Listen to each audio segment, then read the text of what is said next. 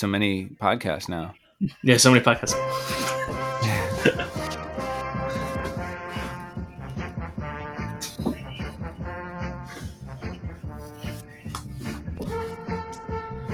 Hello and welcome to A Couple of Goons. We're back just in time for a Stanley Cup playoff. It's going to be great. Joining me as always is a man who has doubled the number of podcasts that he maintains since the last time that we spoke. Neil Payne. Hey, well, how you doing, buddy? I'm doing great. You're executive producing twice as many podcasts as well. Yeah, I am. Executive producing. Here's a little secret for you. Like, I know that there's like a whole writer strike on, and everybody's just like, "Oh, the executives, they don't do anything." Here's the thing: they don't do anything. Executive producing is easy. It's great. Everyone should do it sometime. Gee, and I thought podcasting was easy. Is it true that maybe it just turns out that all of this is easy? I think that it's just, you just slap a recorder down and then you start talking into it for a little bit. Maybe you spend about, $130 on Fiverr making various different stingers for different segments, but that's neither here nor there. That's a tax write-off, baby. I don't know what you're talking about.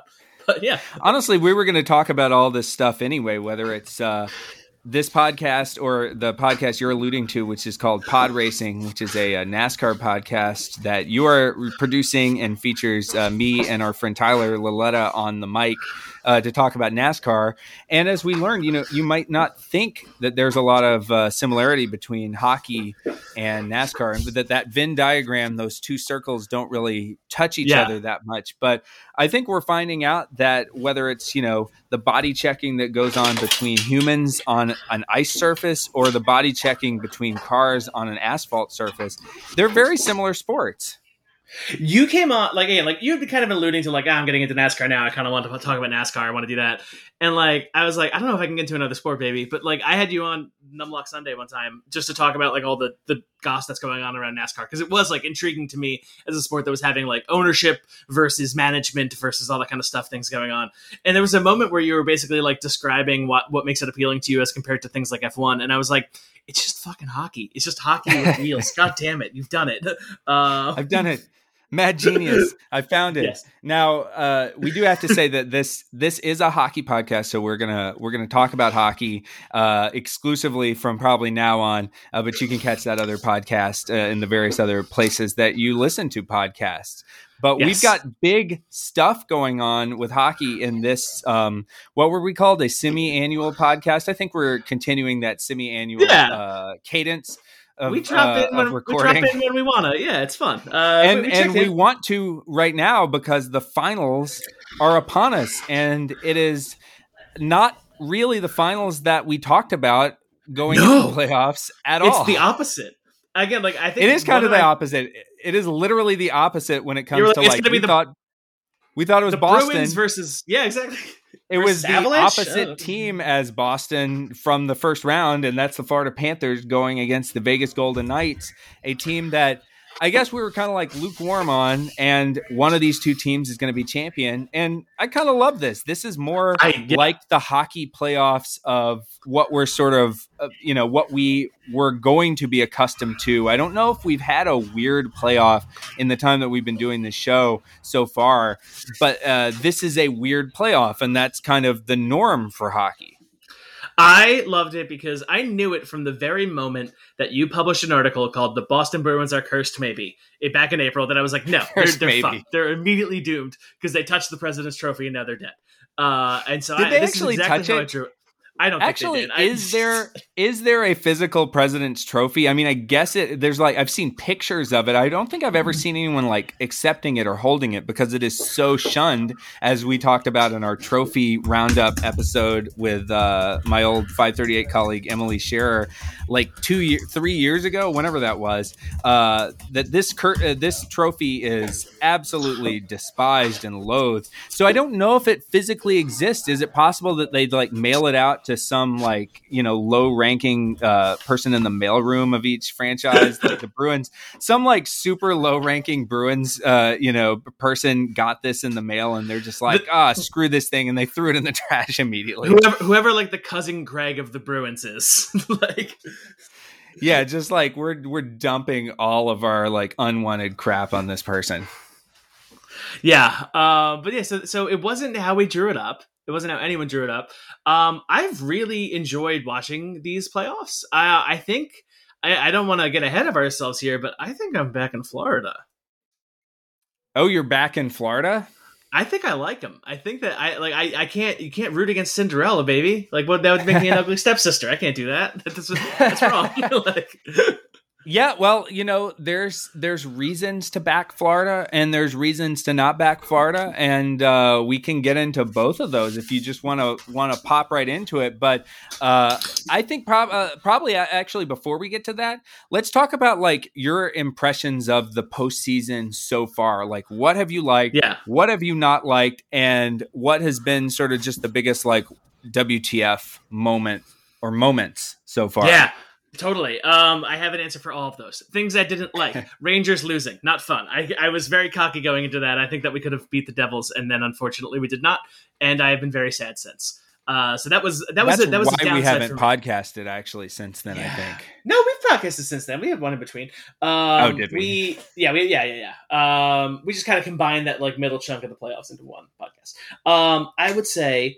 I think the best moment as is the same as my OMG moment, which was the like quadruple overtime game that Carolina played against these Panthers, I believe. So that was a really really really fun time.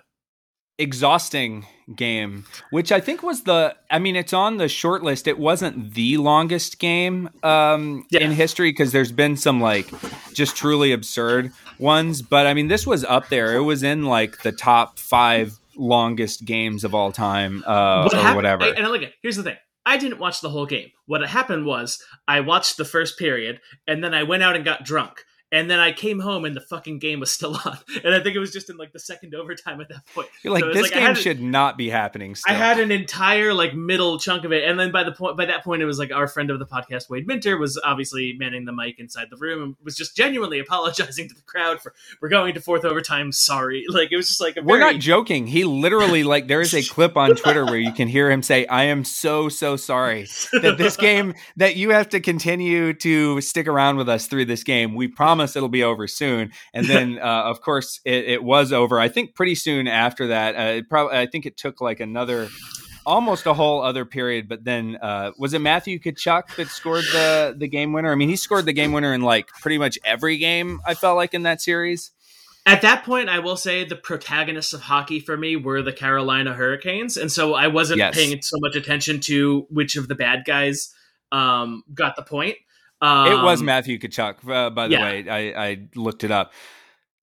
But I would say, and it's just been kind of fun. I've been enjoying doing the Highlander style of rooting in the playoffs, where it's just like, if you beat the team I like, then I like you. Like, yeah. Oh yeah, is that how you've been kind of organizing things? So like you rooted for? No, that's not true though. It had to be the team that was facing the team that beat your team, right? Because it was like the Devils beat the Rangers, but true Highlander style, which would be very mercenary and very betraying your team. But I could kind of see like, hey, what if you were a mercenary fan, but you'd be like, I'm now rooting for this team. It's like my team got beat by the Devils. I'm now rooting for the Devils, but really made more sense to do it the other way, which is like, this team is my mortal enemy even more now, and so I'm all in on the team that's facing them. And so then does that mean you were all in on Florida to beat Carolina because No, you were pro-Carolina, so you're anti-Florida.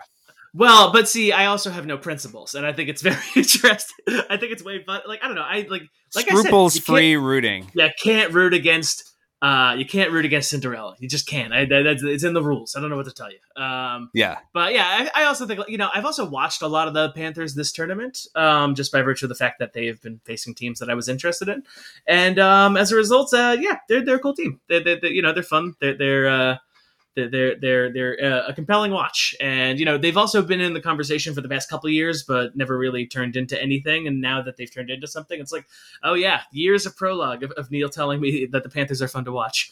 That's what's so weird about this team, and why it's sort of like, depending on your time horizon that you look at, it's like they are just the ultimate underdog, or it kind of follows and makes sense that they would have this run. Like if you had said Yeah. last year after the year, so like basically after the regular season, before the playoffs started, or even after they won the first round of the playoffs against the Capitals, I want to say, after that round, if you had said, okay, they're going to go to the finals, but like next year, I would have been like, okay, that totally checks out. What you would have missed in between, though, is like humiliation by the Lightning, trade away like half their roster or whatever, certainly trade away, two of their best players, get Matthew Tkachuk back, and like totally change the identity of the team, struggle during the regular season, and then go on the run in the playoffs. So it's sort of like, does it make sense? Does it not make sense? Hockey is really weird. How much of this is just sort of them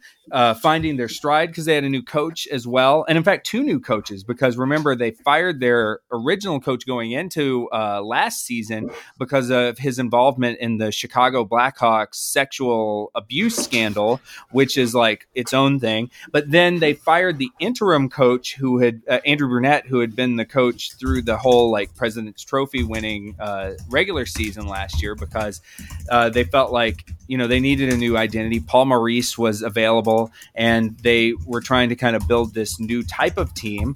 And then they did build that new type of team, and I guess we have to consider it a success. Like, I was critical of it at the time, and I felt they had gotten fleeced in that trade that they made.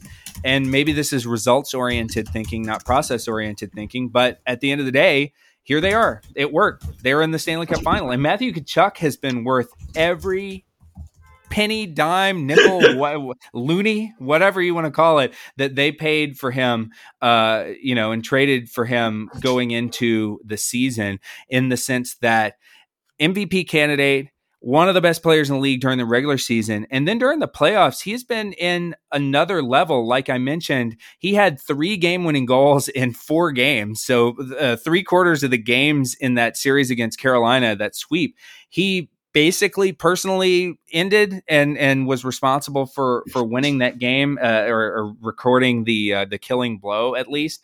And he's got 21 points, 9 goals in 16 games.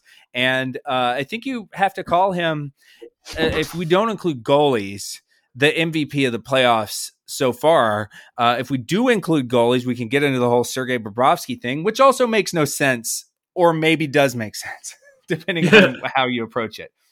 Bobrovsky. That's a name that I knew before I even exactly the Jay Henry Dan O'Toole shit. Like, that was my first wow, this guy's fun to watch. I would watch recaps of hockey all the time. Who would have guessed that Canadian sportscasters, would be the earliest prologue to this series. But yeah, you've also, you had a very excellent post at the Neil Payne Substack, neilpayne.substack.com, that you looked at basically the upsets and basically how Florida's really, really, really good at this, among the best in the history of the playoffs. And I thought that was a really interesting statistic, and the kind of, even I mean, you and I have talked a lot about sports rankings and sports statistics over the course of our friendship, just because when I was doing a lot of the pop culture stuff, I attempted to loot the pockets of sports analytics to do so. And so I know that you and I both have a fun appreciation for the kind of ways that you can kind of tease out different stats and above average and probability added and things like that. And this one I just loved. So I would love to kind of hear you explain your thinking behind it a little bit, because I thought it was a cool statistic that I would not have thought you could coax out of a thing, Yeah. So what I was doing a couple days ago was I was looking at how likely the matchup itself was, because it was not the one that we were expecting, as we said at the top of the show. And so I calculated a logistic regression, which, for all the people out there listening, this is just a way to calculate essentially an expected probability of an event happening based on a bunch of different factors. You throw them into a formula, and if they're good predictors, you keep them, and kind of create this model that tries to predict the odds of a particular event based on some kind of input. And so I was messing around with things like that for playoff series, whether or not it's making the finals.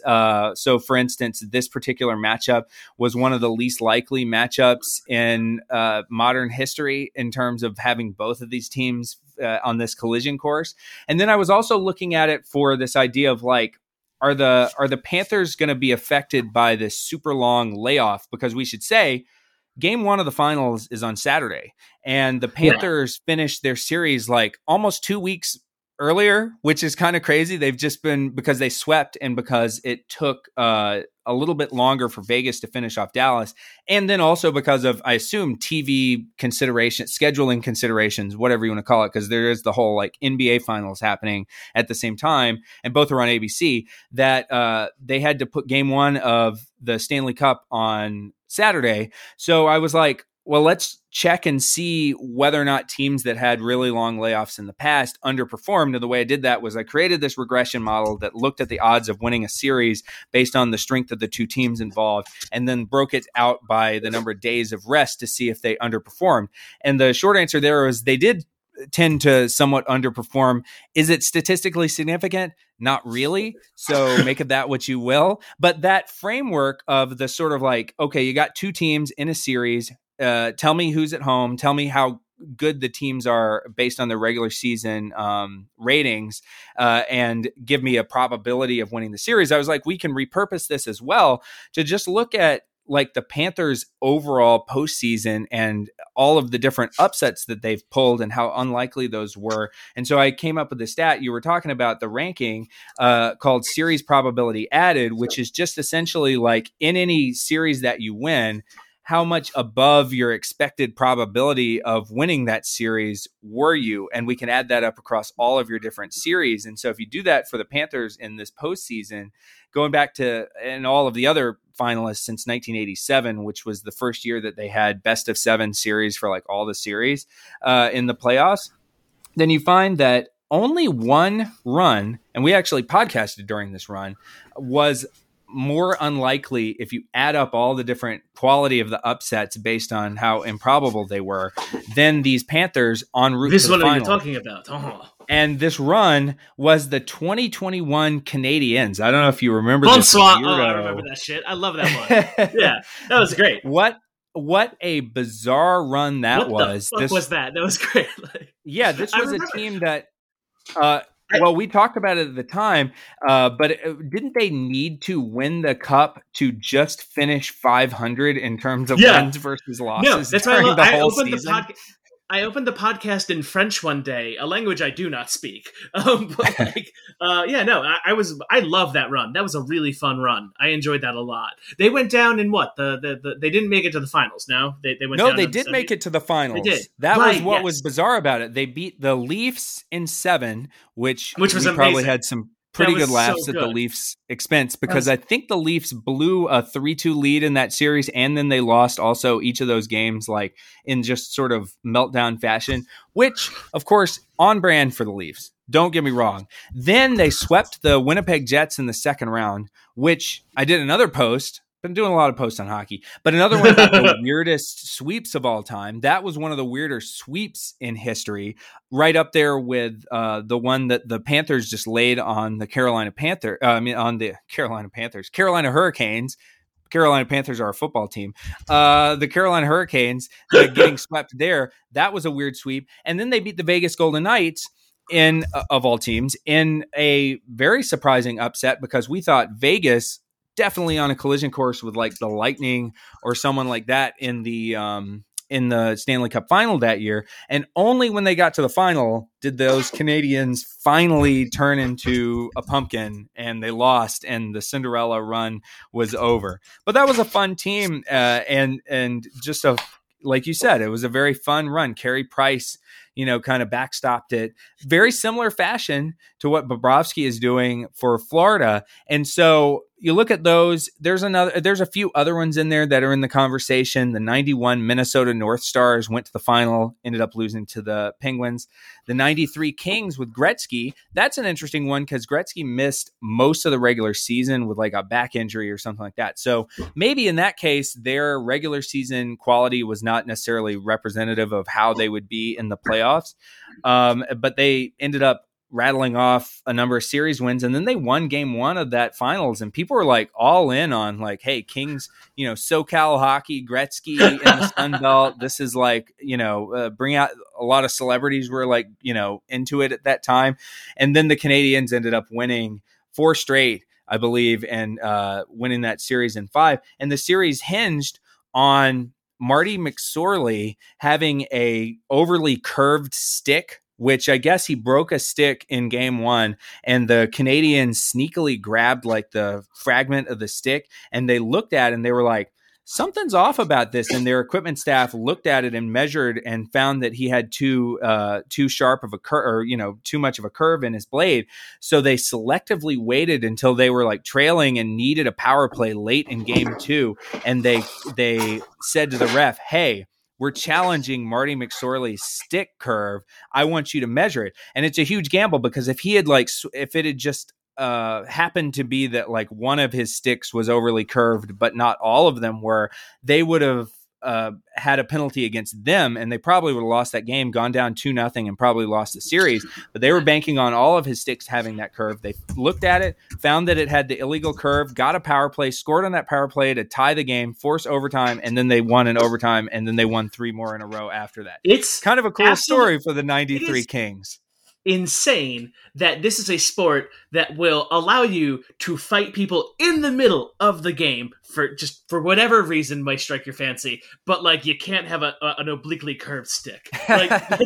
Yes. Now that is safety, though. I mean, that does go back. I think it probably goes back to the days in which goalies didn't wear masks, which is the whole thing. But they found pretty quickly after, I think it was Stan Mikita of the Chicago Blackhawks in the 60s or maybe late 50s, found that like if you put a curve on a blade, it can make the puck go a lot faster because you're sort of collecting it and whipping it. And then it's very unpredictable and it rises on the goalie. And so when you had goalies who literally were standing in front of this piece of rubber without a mask on, you maybe want to rein in the random, unpredictability of this piece of rubber.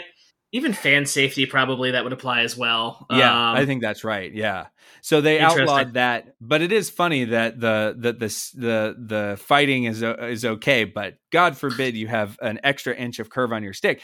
So, but my point is that most of the other teams, you also had the 03 Mighty Ducks. That's another one where Jean-Sébastien Giguère was their goalie, and he led them to Game 7 of the finals. He ended up winning the playoff MVP, I want to say, in a losing effort, which is kind of interesting. That may have been the last time that happened. Yeah, he won the Conn Smythe Trophy as MVP, despite the fact that his team did not win the cup. Bobrovsky is sort of in the mold of that. But overall, most of the teams on the list of like, hey, these teams added a lot of upset probability in the lead up to the Stanley Cup final. They did not end up winning the final, which to me is a big red flag against the Florida Panthers, because in the history of hockey, most of the time when you have one of these runs, eventually the magic wears off and eventually you go down in the final against a better team. And I think it's fair to say that Vegas is a better team if we just look at their overall body of work. They also have a better goal differential during the playoffs, better on offense, better on defense, better expected goals. There are reasons why Vegas should be favored in this, beyond just the fact that the people setting who's the favorites reside in Vegas. That's very true. I was going to say they have a little home field advantage when it comes to those degenerates. But yes. Let's hear the case for Vegas. Like, because you wrote a lot about this. Obviously, do you want to talk about goalies first and then get to the rest of the overall package? Because I think that the goalie of it all, you have been kind of beating this drum for years now, that, your playoff goalie will fundamentally define your playoff arc. And I think that, like, you've mentioned that Bobrovsky, obviously, for Florida is, like, really, really substantial, but, like, Vegas is no slouch. What's the goalie situation?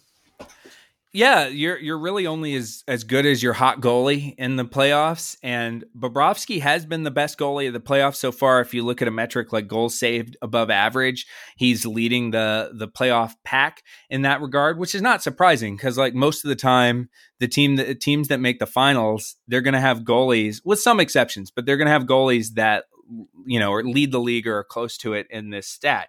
As far as Vegas, though, what I think is interesting is that Aiden Hill, and I had questions about Vegas's goaltending going into the previous round because they're down to like their third string goal. Aiden Hill was, I guess, technically their backup during the regular season behind Logan Thompson, but he did not start off the playoffs for them in terms of being their, go-to goalie. And they've used multiple goalies during the regular season. They used 5 different goalies, which has to be up there in terms of the number of total goalies. And they all started games. It wasn't like, somebody was brought in like garbage time. They all started at least 2 games. I have to have a feeling that is some of the most number of different goalies to start at least 2 games for a team that ended up going to the Stanley Cup final eventually. But then also in the playoffs, Laurent Brossoit, the French-Canadian goalie who got injured, he was their starter at the beginning of the playoffs for them, and he still has only started 1 fewer game in the playoffs in total than Aiden Hill has. Now, he didn't play all that well, and Aiden Hill might have surpassed him anyway if Brossoit did not get injured. But at the same time, you're sort of sitting there and you're not really expecting a team that's down to, a backup or technically probably a third string goalie to have possibly an edge on in net over the team that has the best goalie of the playoffs. But Aiden Hill's save percentage in the playoffs so far is actually higher than Bobrovsky's is. He just hasn't played as much, so he hasn't accrued as many of the goals saved in that stat. But, you could make the case that Aiden Hill actually has, and I wrote about this in the piece, that he has probably a better recent track record if you just look at the regular season than Bobrovsky, because during the regular season Bobrovsky was a below average goalie. He was technically the 3rd best goalie on his own team by goals saved above average, and Aiden Hill was sort of like a co-best goalie with Logan Thompson. Like, he didn't start quite as many games, but he started 25 games. Logan Thompson started 36, and they had exactly the same save percentage during the regular season. So to me, Aiden Hill, you probably could say he's less likely to regress to the mean during the series than Bobrovsky is. And that's especially true if you consider the level of competition that each one of the 2 goalies is facing, because during the playoffs, go ahead. Yeah, I was wondering about that because I've been following these teams somewhat casually, but I haven't looked at the playoffs from their perspective once. Did one of them have a slightly easier journey to get here? Did one of them have a considerably harder one? I know that obviously Florida kind of had a very low seed and had to go against some very top-notch teams, but at the same time, my understanding as well that you kind of talked to us a little bit about is that just the West is a little bit more competitive at times too. So who had kind of the harder go? Yeah, well, up to this point, I think it's the Panthers have the hardest path to get to the final, and they've played the hardest schedule over the whole season, so they're more battle tested in that regard. I came across a Reddit post in r/hockey that said the Panthers will be the first team in NHL history to face 4 of the league's 5 highest seeded teams from the regular season in a single playoff. So they've run this gauntlet of teams over the course of the playoffs. Now, one of those teams is the Maple Leafs, so maybe you downgrade that. But I'm kidding. Leafs were a strong team on paper. Carolina was a strong team on paper. Boston just came off literally the best regular season in the history of the NHL, and Vegas is no slouch. So in terms of who they've sort of gone up against overall, the Panthers definitely have a super difficult path to the final. But you can't discount Vegas in terms of Winnipeg. They were a pretty easy to see as a weak playoff team. But Edmonton and Dallas were 2 teams that I think we talked up going into the playoffs. I had been on that Dallas. You were on the Dallas bus constantly for a while. Yeah. And Edmonton to a certain extent too. I thought this was if McDavid. Yeah, if McDavid was going to win a Stanley Cup, I felt like this was his best chance with Edmonton. they didn't get it done. But that speaks to how good Vegas has been in sort of outlasting these guys. And like I said, they have a really good goal differential during the playoffs overall.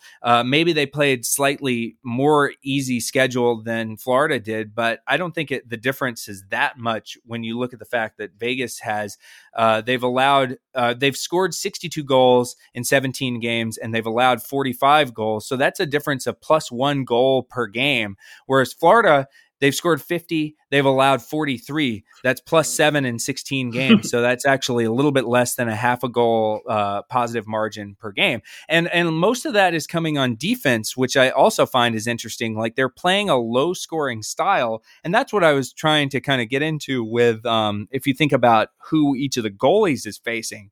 Vegas is facing a team that they're really only scoring at the league average rate during the playoffs. And if you look at who's doing the scoring for them, Tkachuk has been amazing. Like I said, 21 points and 9 goals in 16 games. Carter Verhaeghe, 15 points in 16 games. Barkov has picked it up. He's got 14 points in 16 games. But they only have 2 other players who are scoring in double digits. And overall, it just hasn't been this sort of ensemble. It's been Tkachuk, like I said, with the game-winning goals, literally carrying this team in a lot of cases and putting the goals on the board for them. You compare that with a team like Vegas, and they have a ton of players that are in double figures, 7 different players, double figures in points. They have also 6 different players have at least 6 goals for them in the playoffs. William Karlsson, who has been like one of just their depth players or sort of a good but not great player for them. He has 10 goals in 17 games. He and Jonathan Marchessault scored a ton during that previous series against Dallas. So they've had these guys kind of come out of the woodwork and step up as heroes for them. I had this note in the piece that I wrote that 4 different players have either led or co-led the team in scoring during the first 3 rounds of the playoffs. So that just tells you that they have so many more weapons, I think, that could possibly hurt you than Florida does, who's like really relying on Tkachuk and maybe a few other guys to like carry most of the offensive burden for them. So I think that's going to make it tougher for Bobrovsky to be able to stop them than, Adin Hill just having to worry about maybe like one line most of the time to potentially do the damage. So that's my case of like another one of the reasons on top of just the top line stats that are like, hey, Vegas had the better record, Vegas had the better goal differential, etc. is I think they can match them on goaltending and they just are way deeper. Yeah, I mean, like, listen, Tkachuk however you can, but like, never say that one Florida man can't throw a bunch of chaos on the national stage. Indeed, it's the only thing that has ever had. Like, I don't know. That is true. He is a Florida man. Yeah, a man of Florida. I mean, yeah, it's been I guess, is there any kind of other elements in this? I know that, so again, there's a whole post over at Neil's Substack, which is neilpayne.substack.com. And which we're not plugging aggressively at all. No, definitely not. But it's a good blog. And I guess, is there anything else in there that you kind of wanted to touch on, or anything that like you were thinking about putting in there that you missed on that kind of is something to watch out for during this series? Yeah, I think the big thing that maybe can turn the tables for Florida is something that they've used throughout the whole playoffs, which is this idea of the counterattack and the sort of rope-a-dope type of style, where if you just look at the possession stats and sort of the quality of possession, Florida is getting sort of not killed, but they're getting outpossessed of the puck. They're not generating as many chances per 60 minutes, especially at 5-on-5, and really just not necessarily controlling the flow of play. But the way that this team is set up in terms of scoring goals off the rush, they seem to always sort of strike early. That was one of the big things in that series against Carolina as well, was that it just felt like they were up in most of those games within like a minute or something like that. They just struck so quickly and always sort of put the other team on its heels in a lot of cases. And so I think that's going to be a key element for them, is kind of getting out to that lead early and then making sure they can kind of counterattack off of Vegas, because Vegas is better at the possession game, and they're probably going to have the puck more. And so sometimes you can use that to your advantage, though, if you're a team that doesn't have the puck as much, is you can pick your spot, wait for that key opportunity to kind of counterattack and score on the rush. And so I think that's going to be something that Vegas has to be cognizant of, where it's like, okay, we're winning the possession battle, but is that what they want? Is that, did they have us where they want us, even though it looks like we're, putting the pressure on them? But other than that, like, I think it's going to take Bobrovsky being a hero again, which we have seen, I think as the playoffs have progressed.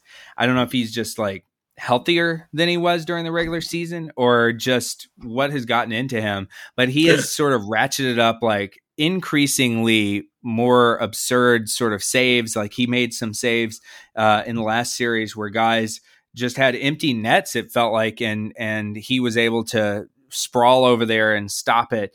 And then sometimes he got in their head so much that they missed the net because they were like, do I really have an open net? Is he going to swoop over and stop it? So he could get in their heads and cause them to sort of second guess themselves. I mean, it sounds silly that you would think that a professional hockey player who's been playing this game their whole life and is like elite and, has to have a certain sense of swagger to even think about playing this game for a living and surviving and thriving this far in the playoffs.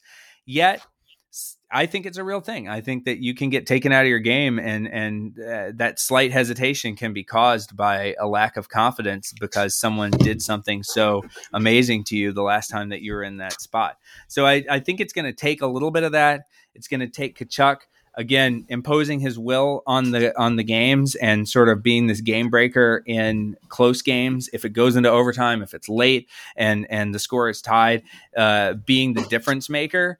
And they're going to have to find a way to score on Adin Hill, which is not something that people probably thought would be like a key component of a Stanley Cup final scouting report going into the playoffs.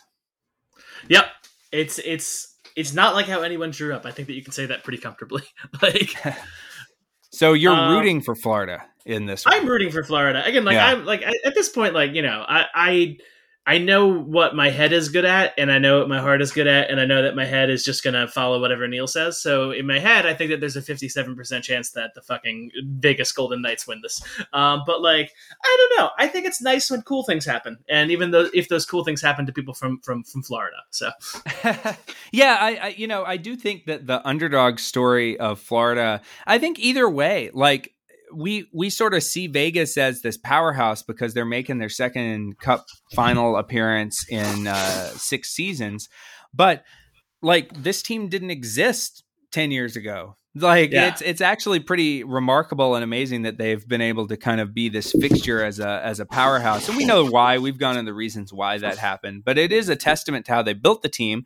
And then they went out and they rebuilt it. Like Jack Eichel, leading scorer on the team in the playoffs so far, is he wasn't on the team a couple of years ago. They went out and they got him, and they sort of bought low after his relationship had soured with Buffalo. But this guy was an MVP candidate with the Sabres just a handful of years ago. They were able to go out and get him.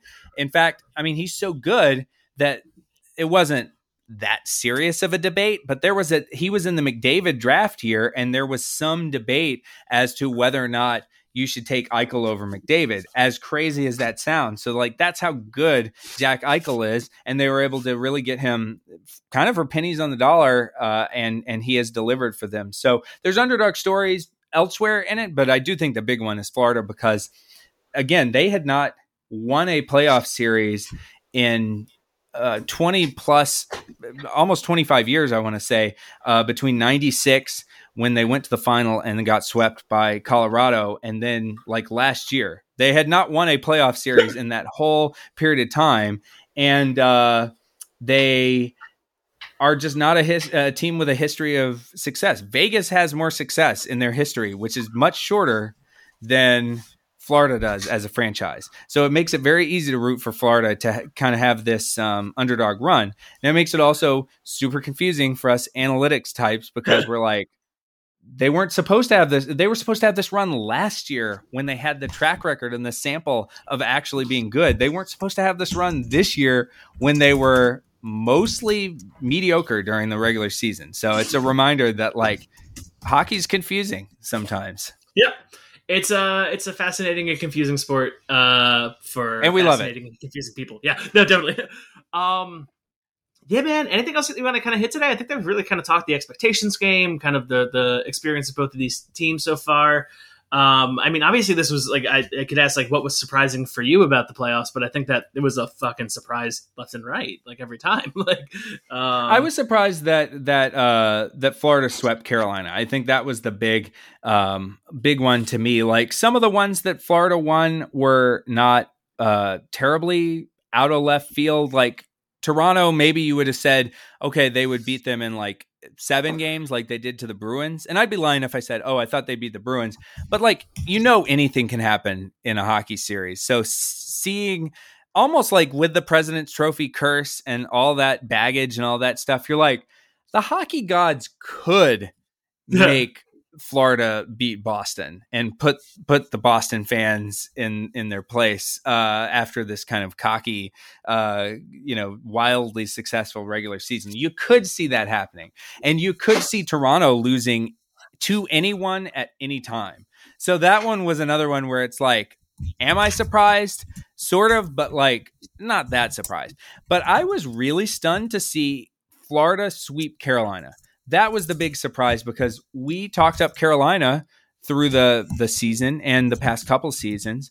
And they were a team that was sort of on our short list of like, hey, this team can win the cup. So to see them come out, not just lose, but get swept, I think that was the big surprise. And that made me more of a believer in Florida, where it's like, okay, this is serious now. Something serious is going on with them.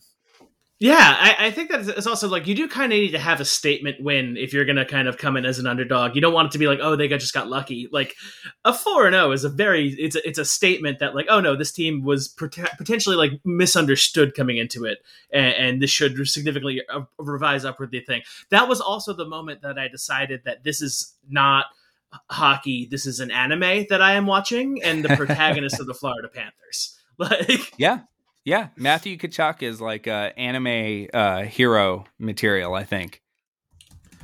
Yeah. Well, I mean, and this is the tournament arc. You have to have a few things in an anime. You have to have a beach episode, and I think Florida has that covered just by natural where they are. Yeah. And you have to have a school festival episode. I don't know if that maybe the All-Star game, because they did host the All-Star game, so that's your school festival. That's a school festival. Yeah.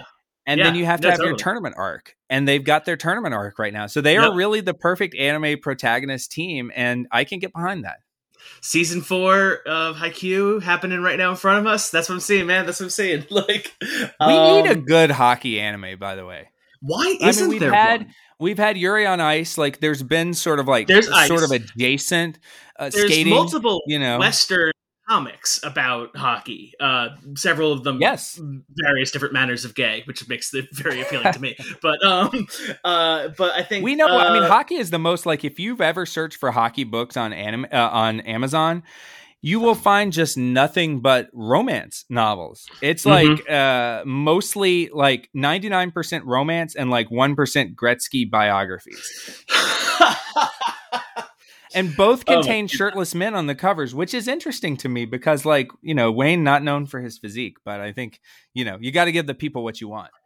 I mean, listen, I don't want to get too serious here. I know that rights in America are under attack as people seek to remove information available in libraries to students of all ages. But my understanding is that an erotic hockey-themed novel from Amazon is sex ed in Canada. So I think that potentially, like, we need to preserve that. Does count. That is canonically counts as sex ed. Yes, the Trudeau administration, the first one, obviously, installed that Trudeau policy. Yeah. Exactly. Yes. I mean, look, he was a pretty progressive guy. If you ever read about his ex-wife and her exploits. I'm very interested in like hearing stories of Canadian history that are amazing. There was a recent one all about like Canadian hydropower that came out that I devoured. That was like, this is a fascinating story because like, you know, Michael, my fiance's like favorite thing is like whenever you go to a comedy show in a different town and they try to tell like the local jokes and you like kind of get a glimpse into their world and what they find funny inherently by like how they open to warm up the crowd. And I just like that all the time. And so like every following hockey has given me a bevy of new opportunities to receive that. So. And Canada has produced a tremendous number of comedians over the years. I would say it's got to be in the running, if not the clear leader for like funniest country. So I tried for my book there was a thing I was going to do. I tried to figure out, I think it was either like what's the most Canadian show ever made or like figure out like what's the most Canadian film. And I like scraped IMDb and I got the nationalities for everybody. And I basically counted up, you know, which films and television shows were like secretly Canadian. Because like one of my favorite shows growing up was Battlestar Galactica, the reimagined series, which was just shot in Canada and as a result was just lousy with Canadians. But I like, you know, I think I just hit like a minor speed bump with it and I was like, fuck it, I'm not interested in this anymore. And so, but like I have the data somewhere. I'll figure it out one day. If there's any interest in folks in learning you know, what the most Canadian piece of American entertainment actually is. I think, you know, honestly, if there is a venue to put that out into the world, it's probably this podcast because it probably is. You know, we are big fans of Canada. We've, you know, talk about their national sport / obsession all the time. And we shit on the Maple Leafs, which is like a rite of passage, I think, for all Canadians. I think it's important. Yeah. You know, you're right. In between our almost done, just being polished 99-part Wayne Gretzky series, we will publish this work when I kind of get around to it. But. And Gretzky has made a number of appearances in different, you know, shows. Like he hosted SNL, which went just about as charismatically as you could expect. Politely as you could expect, maybe. I mean, listen, with Gretzky, it's always a gamble. Am I right? Yeah. He's gotten a lot better on that. Now he at least has channeled his inner Barkley a little bit for the TNT studio.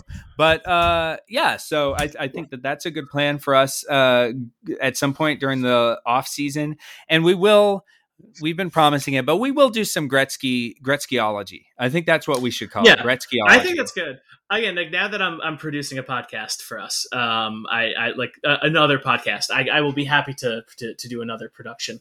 It'll be very fun. But speaking of which, you should check out Pod Racing. It's available wherever podcasts are found. It stars Tyler Lalota and Neil Payne talking about basically hockey on wheels. And I'm at Numlock and everywhere and et cetera, all that kind of stuff. Yeah, Neil, we're where going are to you be, now? In that Pod Racing, we're going to be on episode 4. And so that is actually going to start if we know anything about the other originator of Pod Racing, that's going to start what I call the good segment of episodes. So there might be a new hope for this series.